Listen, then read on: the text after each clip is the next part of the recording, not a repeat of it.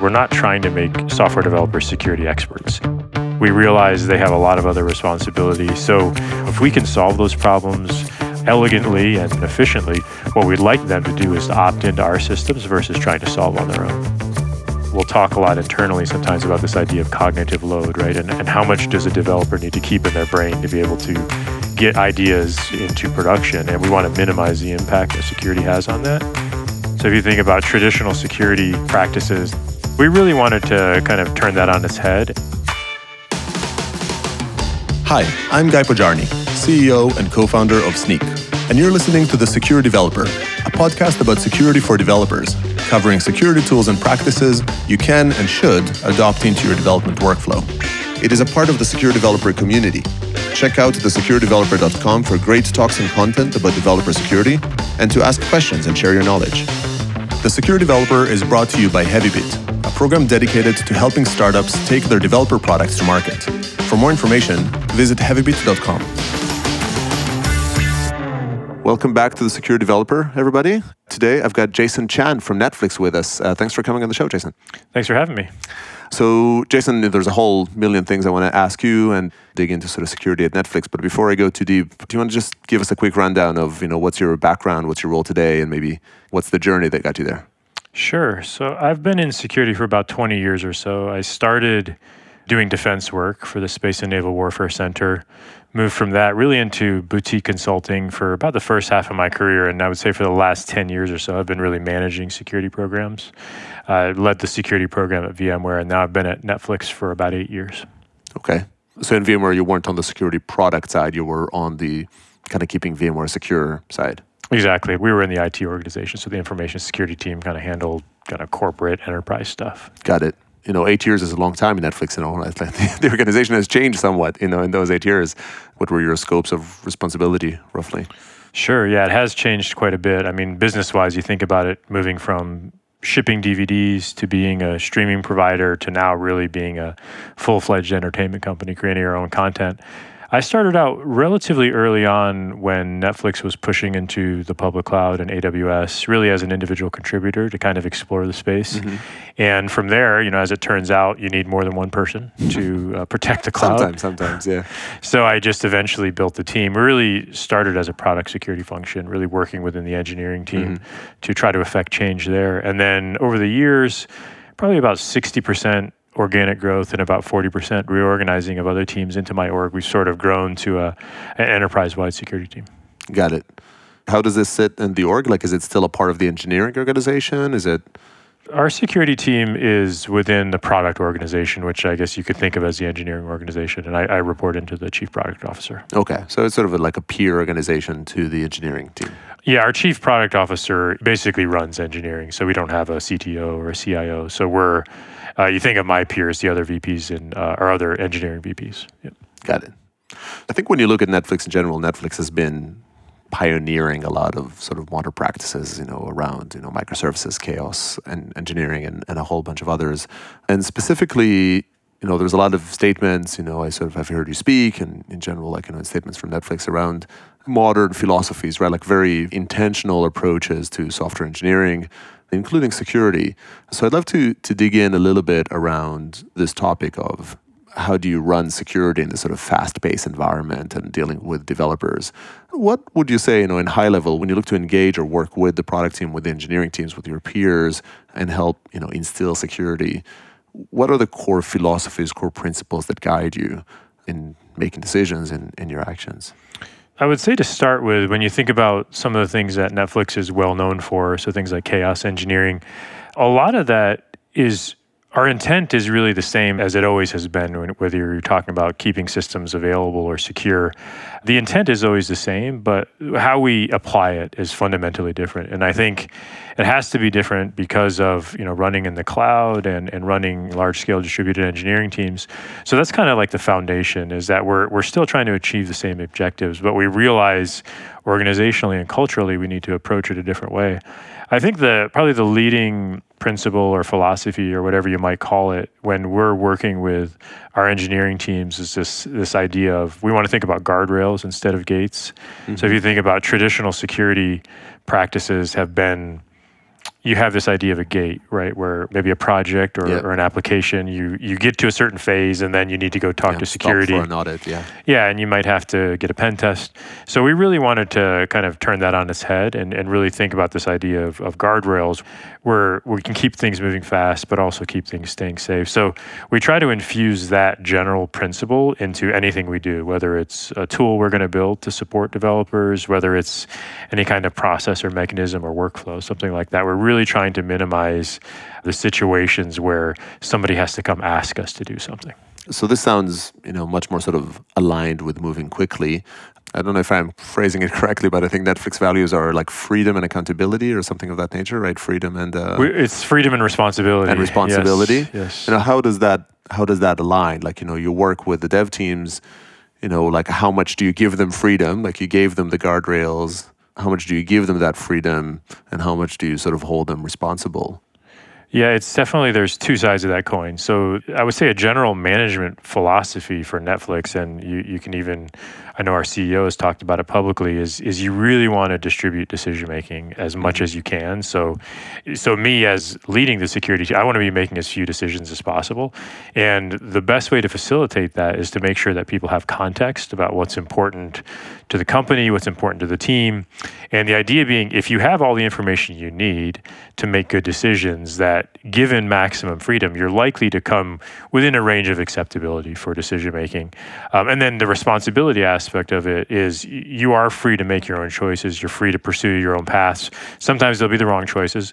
And the responsibility element is you have to be accountable for those things. Mm-hmm. So security-wise, and I would say generally from an engineering perspective, we want people to be able to make their own choices, but there's a little bit of, I don't know if I would call it like informal peer pressure that kind of keeps things working, where you generally want to align with other teams. If centralized teams are providing a particular service, you generally want to consume that versus building your own, just because those are the kind of things, it helps you be a good citizen of the overall engineering ecosystem. Yeah.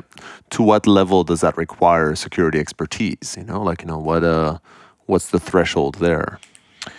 Generally, what we're trying to do, and maybe we have a slightly different approach to, say, security expertise for developers than some organizations, but my general philosophy is we're not trying to make software developers security experts.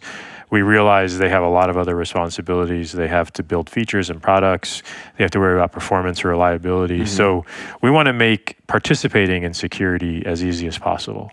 So a lot of security tasks are quite difficult, right? They require expertise, whether it's cryptography or things like that. And we don't really want developers who are really trying to focus on some other element, whether it's UI or personalization, to be having to worry about those decisions. So if we can solve those problems elegantly and sort of performantly and efficiently for them, then what we'd like them to do is to opt into our systems versus trying to solve on their own. Yeah, I guess it's a combination of not reinventing the wheel, so you're working with those systems and ease of use, and maybe sandboxing environment. I guess, is that the way to think about it? Is like you play within the sandbox, then you're fine. Yeah, I think that's a good way to kind of talk about like compartmentalization or segmentation. And one of the examples, or I guess an analogy we'll use around self-service, is kind of like when you go to a grocery store and you want to do self-service checkout. It's normally fine, but if you have but if you have alcohol or cigarettes, right, you're going to have to talk to a person. Probably drugs as well. Who knows? Well, some kind of drugs, maybe Sudafed. So the idea is that a lot of things you can do and you can interact with, and it's not necessarily going to cause that much of a security downside, but we really want to identify that minimum set of things that we feel would be pretty impactful if there was some kind of damage or some kind of error, and then figure out the right way to sandbox those, the right way to allow the developer to interface with those systems, but in a safer way. Got it. So let's drill down a sec. So we talk philosophy. Probably best way is to just talk about specific practices that exemplify it. So let's chat about a bunch of practices that you have here. Can you give us some examples of some tools that you use or some security processes that you apply to them? Sure. Yeah, I think a good example that kind of follows on that idea of making security safe to interact with is Lemur, which is a system that we built to allow developers to interface with PKI, with SSL. Mm-hmm. We all know historically things like OpenSSL. It's a difficult thing to use. Certificates are not straightforward to request or configure. but they're important. So really after, I think it was in 2014, after Heartbleed happened, which was the big SSL issue, we built Lemur as a way, we knew we wanted to make encrypted communications and SSL more pervasive throughout the environment, but we didn't want to rely on sort of manual management of those certificates. So Lemur is a way for all of our developers in a really simple and easy way to request certificates, make their certificates get automatically renewed, they're monitored.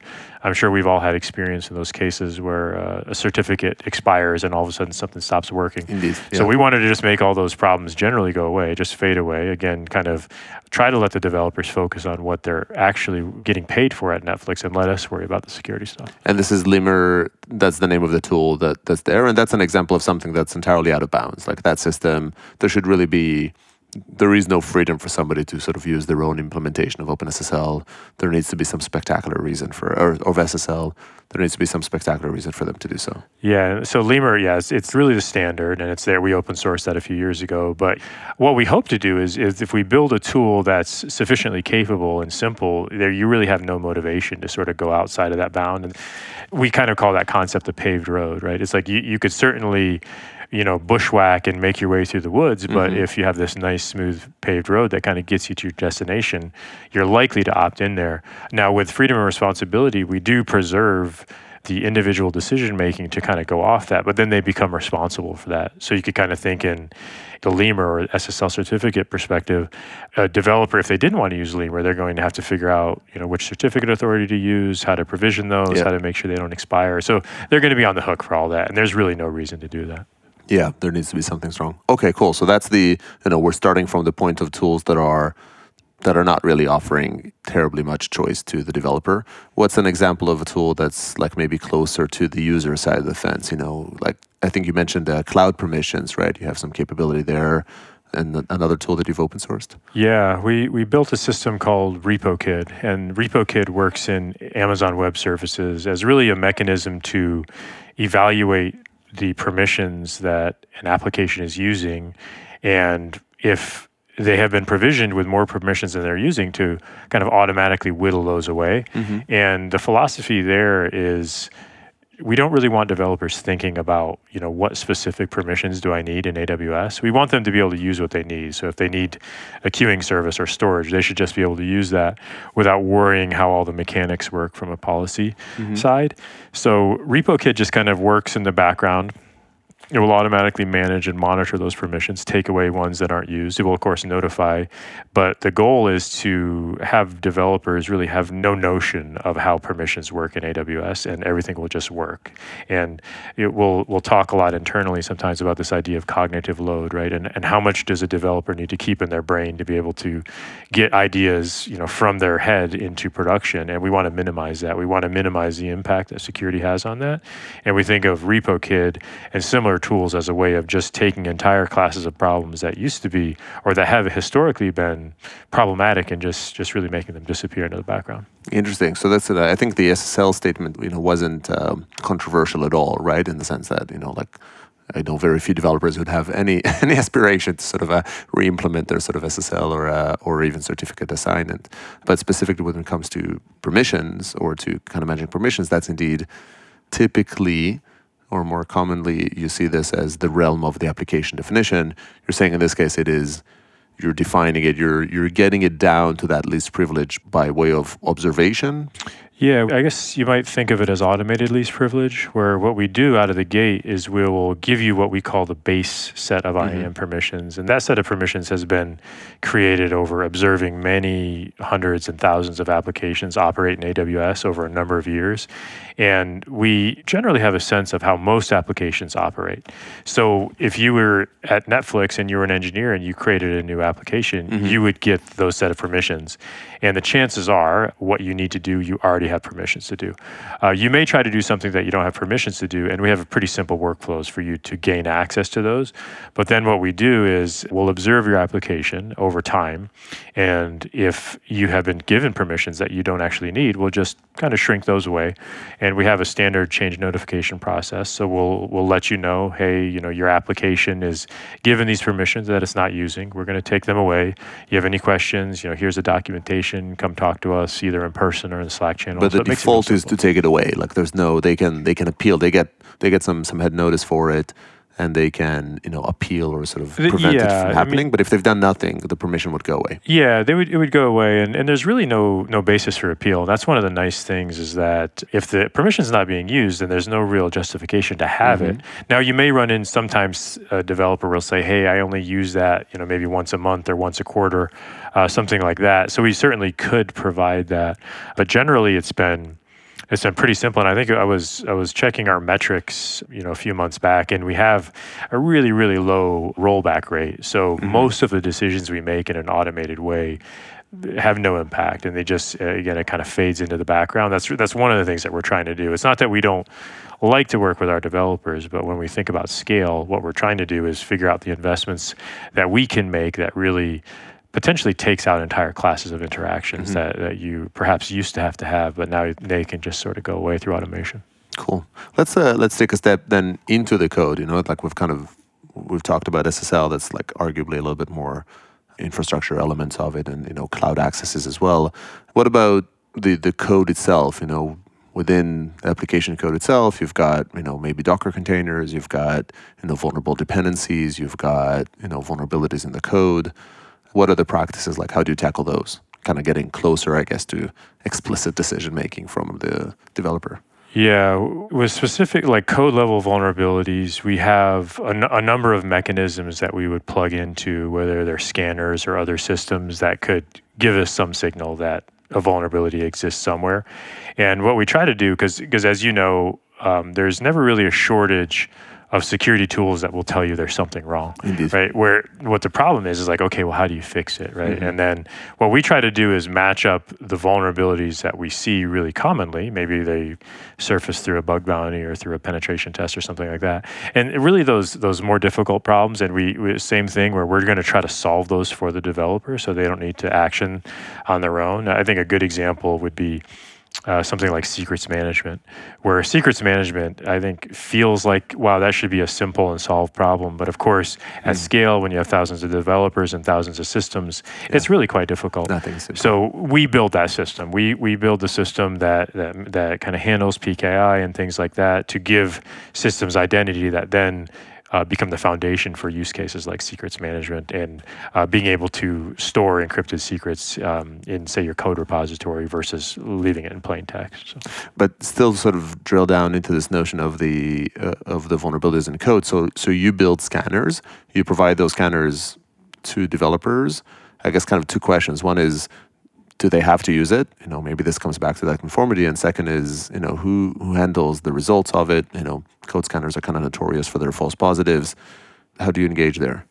They are. I mean, we definitely plug into a variety of scanners and other tools that will help you surface vulnerabilities. One of the things that we're investing in is a system that we call internally, we call it Security Brain, which is intended as a way of aggregating vulnerabilities for developers so that you're not. The old case we used to talk about was you'd run a scan and then you'd give like a 300-page PDF report to the developer. Indeed, and everybody hides under the desk. Yeah. It hasn't been reviewed. So what we try to do with Security Brain is surface the most important things that we would really want the developer to fix and make it really clear what those issues are and what the fixes are. And it may link to things like JIRAs that we've added. We're trying to think about what is the developer's interface to security issues. And we want to minimize the number of places they have to go and how they would actually interact with that. So Security Brain for us would be, I don't know if it would be like, it's not necessarily a normalization layer, but it's one place that we could surface sort of findings from an arbitrary number of tools into that system so that then the developer has, you could think of it like an application context. So if you own an application, you could go there when you log in and you'll see all the applications you own with the various issues that we found with each of those. And you can be relatively certain that we're not going to come pester you about things that are not surfaced in that. I mean, there could be, critical things that pop up that we would maybe engage out of band. The response bit, yeah. But you can kind of think of that as the basis for your workflow, and you won't need to worry about logging into 15 other systems to find problems. Okay, interesting. So that's all that communication. How do you handle, like containers again? Netflix is kind of known for, early adopters, microservices, a lot of those components.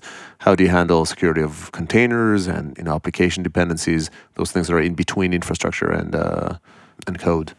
Yeah, that's a good question. I think that's a good emerging area that most teams are trying to figure out how to tackle, because I think one of the things as you move to the cloud, or as you move to, say, immutable infrastructure, or this idea of having golden images or base AMIs or whatever you might call it in your organization, really the line between infrastructure and the network and security and applications just kind of go away. And I would say we still have the same philosophy where we're trying to get leverage by building security into the platform versus chasing every single potential variation that folks might have. So we have a team, you may be aware of, we have our container runtime called Titus, and so we work with them pretty closely from a relationship basis to build the security features we need into the container runtime system. We work with our team that handles the operating system on our base images pretty closely. But what we're trying to do, similarly, we're not necessarily trying to make them security experts, but what we're trying to do is work with them closely in close partnership, because we know there's high leverage by investing in those things, so that they can build security into what they're providing the rest of the ecosystem. Yeah. Very cool. Well, thanks for the sort of the tour a little bit about the different problems, and clearly there are even more sort of threats for it. But I love kind of how the philosophy holds, I guess, kind of within those components. How do you handle responses? So, all of those up until now a lot of them have been, there are analogies to quality that you might draw. Maybe one of the slightly different is indeed, incident response. A new vulnerability has been disclosed. It affects, one of your dependencies. Do you get that notice? Does the dev team get the notice? Who gets pulled in? So if we had, for example, like a product security incident. Another breach. Breach is a little bit different. Struts vulnerability. Exactly, a new Struts vulnerability. So we have a centralized response team, and my goal with that team is to have them to be able to support different types of incidents. It could be data issues, it could be severe product security issues, it could be a corporate issue. It really doesn't matter. What we want them to bring to the table is things like crisis management skills and communication skills and kind of technical remediation and leading that. So for a product security incident, so say, for example, you had a popular application server that had a serious security vulnerability. Generally, our AppSec team would take lead on that and working in conjunction with our incident response team, just because they're going to have a bit more context about who may be using that system, and they're more familiar with the system to be able to get that data pretty quickly. So they would be probably the technical lead on that incident, and they would be doing a lot of the technical execution of the investigation. But what we attempt to do is have pretty good context about the environment. So if you think it from an inventory perspective, so that you could answer relatively quickly, hey, who's using this particular library or service, and who do we need to contact? And we also want to be able to have qualifiers to that, right? So if you're using it and you're edge facing, right, we're going to want to engage with you more quickly than if you're using it on an internal system that's not facing the internet. Okay, so it sounds like in those contexts, the application security team, or so the product security is still a little bit fronting for the development team, trying to kind of buffer, I guess, kind of comes back to trying to, keep the noise to a minimum for the development team, and you'll push them. So the AppSec team might have context about, whatever, if it's a component that is vulnerable, should I worry or not, right? Yes. Yeah. We'll generally have the AppSec team make those decisions. And really what we found is one of the great things about the Netflix culture is that people care and they want to do the right thing. So if they can help with a security issue, they're more than willing. They're going to jump on. Yeah, totally. I've never had an issue in 8 years of any team not being responsive or not taking responsibility for issues. I mean, I give them a lot of credit. They tend to go above and beyond when there's an issue. Yeah, but it is, my understanding is that it's still handled a little bit differently than, an outage. It does imply that the person getting paged, when there's an outage versus when there's a vulnerability in the same application, it's not the same person. It would generally be the same person. Oh, so it's still the same person. So say if you had an application team and they had an on-call, we would just, if we felt it was urgent enough where we need to trigger the on-call, it would be the same person responding, whether it was an outage or a security issue. Okay. They may then engage other folks, but they would be the first responder. Got it. And then this would be the sort of the central incident response that would have paged them, because they said, well, this is a sufficiently, they might not have application context, but they know that the vulnerability that's been disclosed is sufficiently severe to care. Yep, and that's another thing that we try to do, and we talk about cognitive load and how much do we want people to have to worry about is we really designed our incident response processes after our SRE team. So they had already had years of experience, managing outages and working with engineers and bringing the right people in at the right time. So to me, it would be kind of ridiculous to try to build a capability that was markedly different from that. So we really tried to borrow from that so that when people are responding to a security incident, it feels very similar to an outage and that things will work the same way. We'll do the same type of post-incident reviews, the same type of reporting. So. Yeah, that makes perfect sense on it. Maybe on the flip side of that, we talked about sort of problems happening. Do you have anything that you do that is more about like celebrating successes? I mean, if a development team, like as the security team, if some developer kind of went above and beyond, or did something awesome for security, do you have some element of that? Maybe sort of a similar question is there any notion of like security champions program or things like that? How do you go the other way around identifying leaders and celebrating them within dev? Yeah. We don't have a formal champions program, but I would say we have a pretty strong and robust, informal program where just the nature of software engineering, you have a lot of folks that have worked on security products, and they know, and they tend to be good informal champions for us. We do have a program, like anybody else, we probably don't celebrate enough, but we have a program that we call Security All-Stars, and maybe it's a little bit corny or a little bit cheesy, but we will recognize people if they go above and beyond. We give them a little bit of swag, nothing big. I think it's always nice to be recognized by your peers, and I think it's generally appreciated. So I know I promised I'm not going to talk about tools, but then I kind of realized that we didn't talk about SecurityMonkey, and it's it's not quite the elephant in the room, but it's the. Can you tell us a little bit, like the Simian Army, from Netflix, infamous or famous? I don't know. Sure. What is SecurityMonkey, and what does it do? Yeah. So SecurityMonkey is, I believe it was the first tool that my team open sourced, I think in 2014-ish or so. So the Simian Army, at least the way I always thought about it, and that goes with things like Janitor Monkey and Chaos Monkey and Chaos Kong, is just that you've always had some sort of technology governance or some sort of patterns and practices that you would follow or that you would adhere to lead to the outcomes you wanted, right? So like if you think about 15 years ago, how would you handle things like performance or efficiency or reliability, right? It would tend to be kind of process oriented. So when we design things like the Simian Army or Chaos Monkey or SecurityMonkey, they were similarly designed to get those same outcomes, just as we knew we would have to design in a fundamentally different way. So what SecurityMonkey does is, if you think of that guardrails versus gates principle, is it monitors the environment, but it's not stopping you from doing anything. But it's identifying issues that we believe could be security problems, and they're flagging them for the security team. So it's kind of a passive monitor versus, let me throw up a gate in front of you and stop you from doing something. So that's how a lot of our security tools work. It's with that idea that you can't prevent everything from happening, but if you build a lot of muscle and a lot of skill around detection and response, that will allow you to move pretty fast if you have higher confidence that you'll find issues quickly and be able to fix them in production quickly. I think that makes a lot of sense. Like Chaos Monkey is more disruptive than what SecurityMonkey sounds like.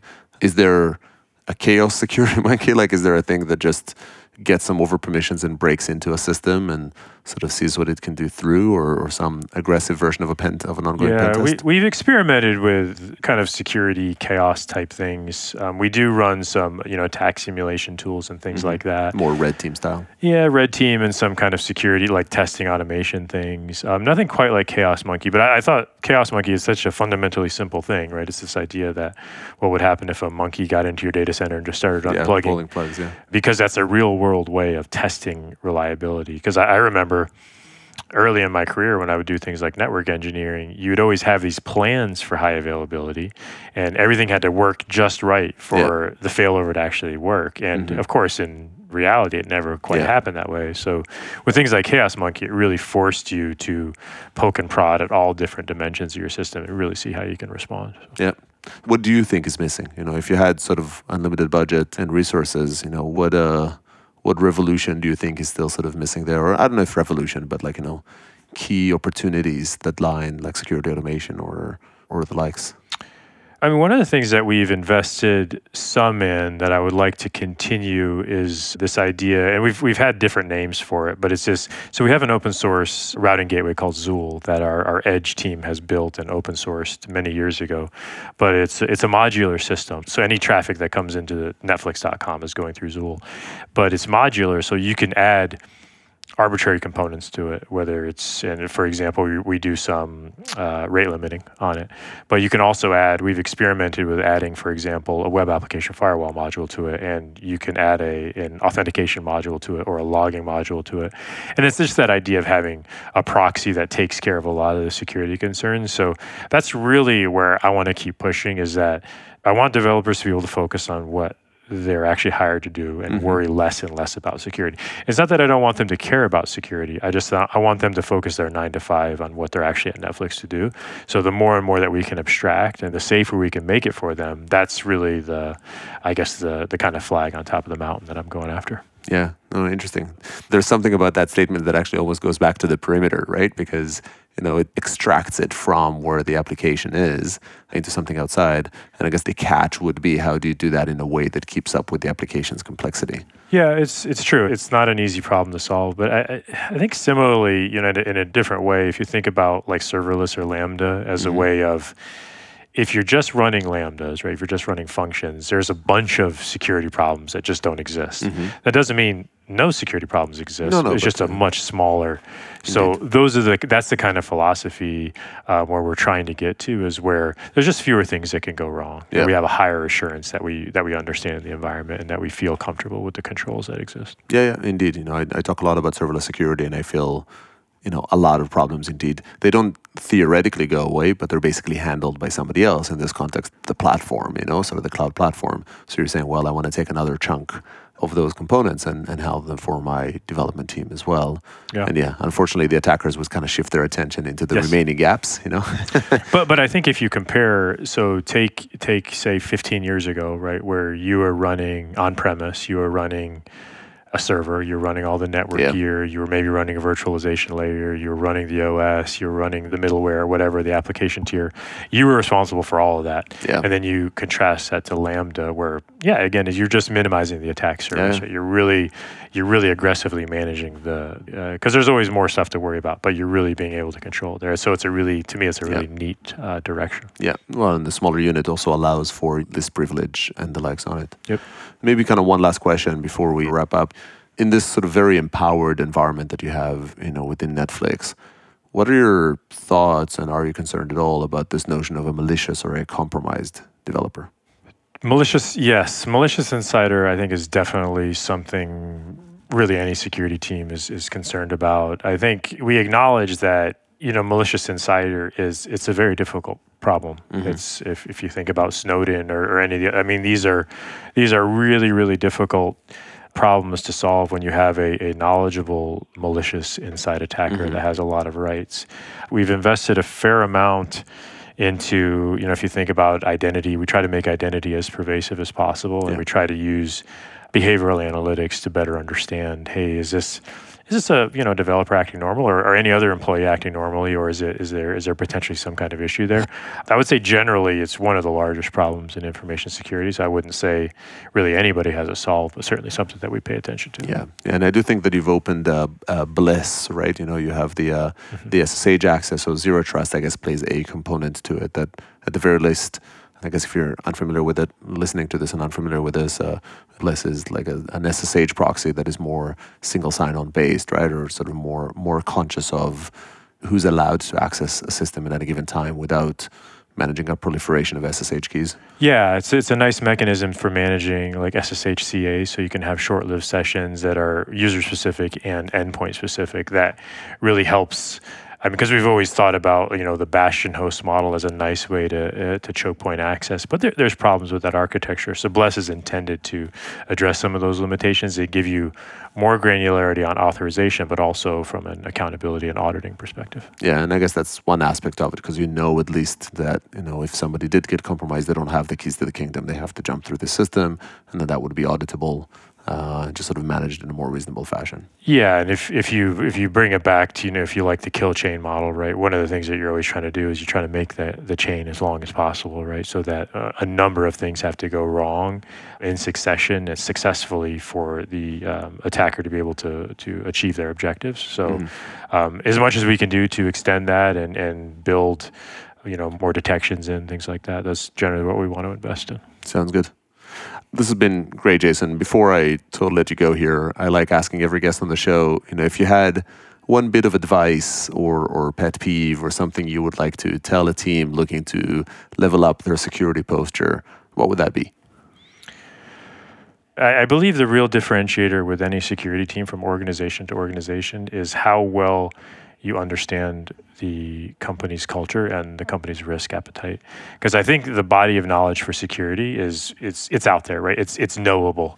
But where the real art comes in is how you apply the company's philosophy on risk and the company's culture, how you shape that body of knowledge to the problem at hand. And I think many security folks, they'll have their bag of tricks or they'll have their experience of having done certain things a certain way at another company or another customer.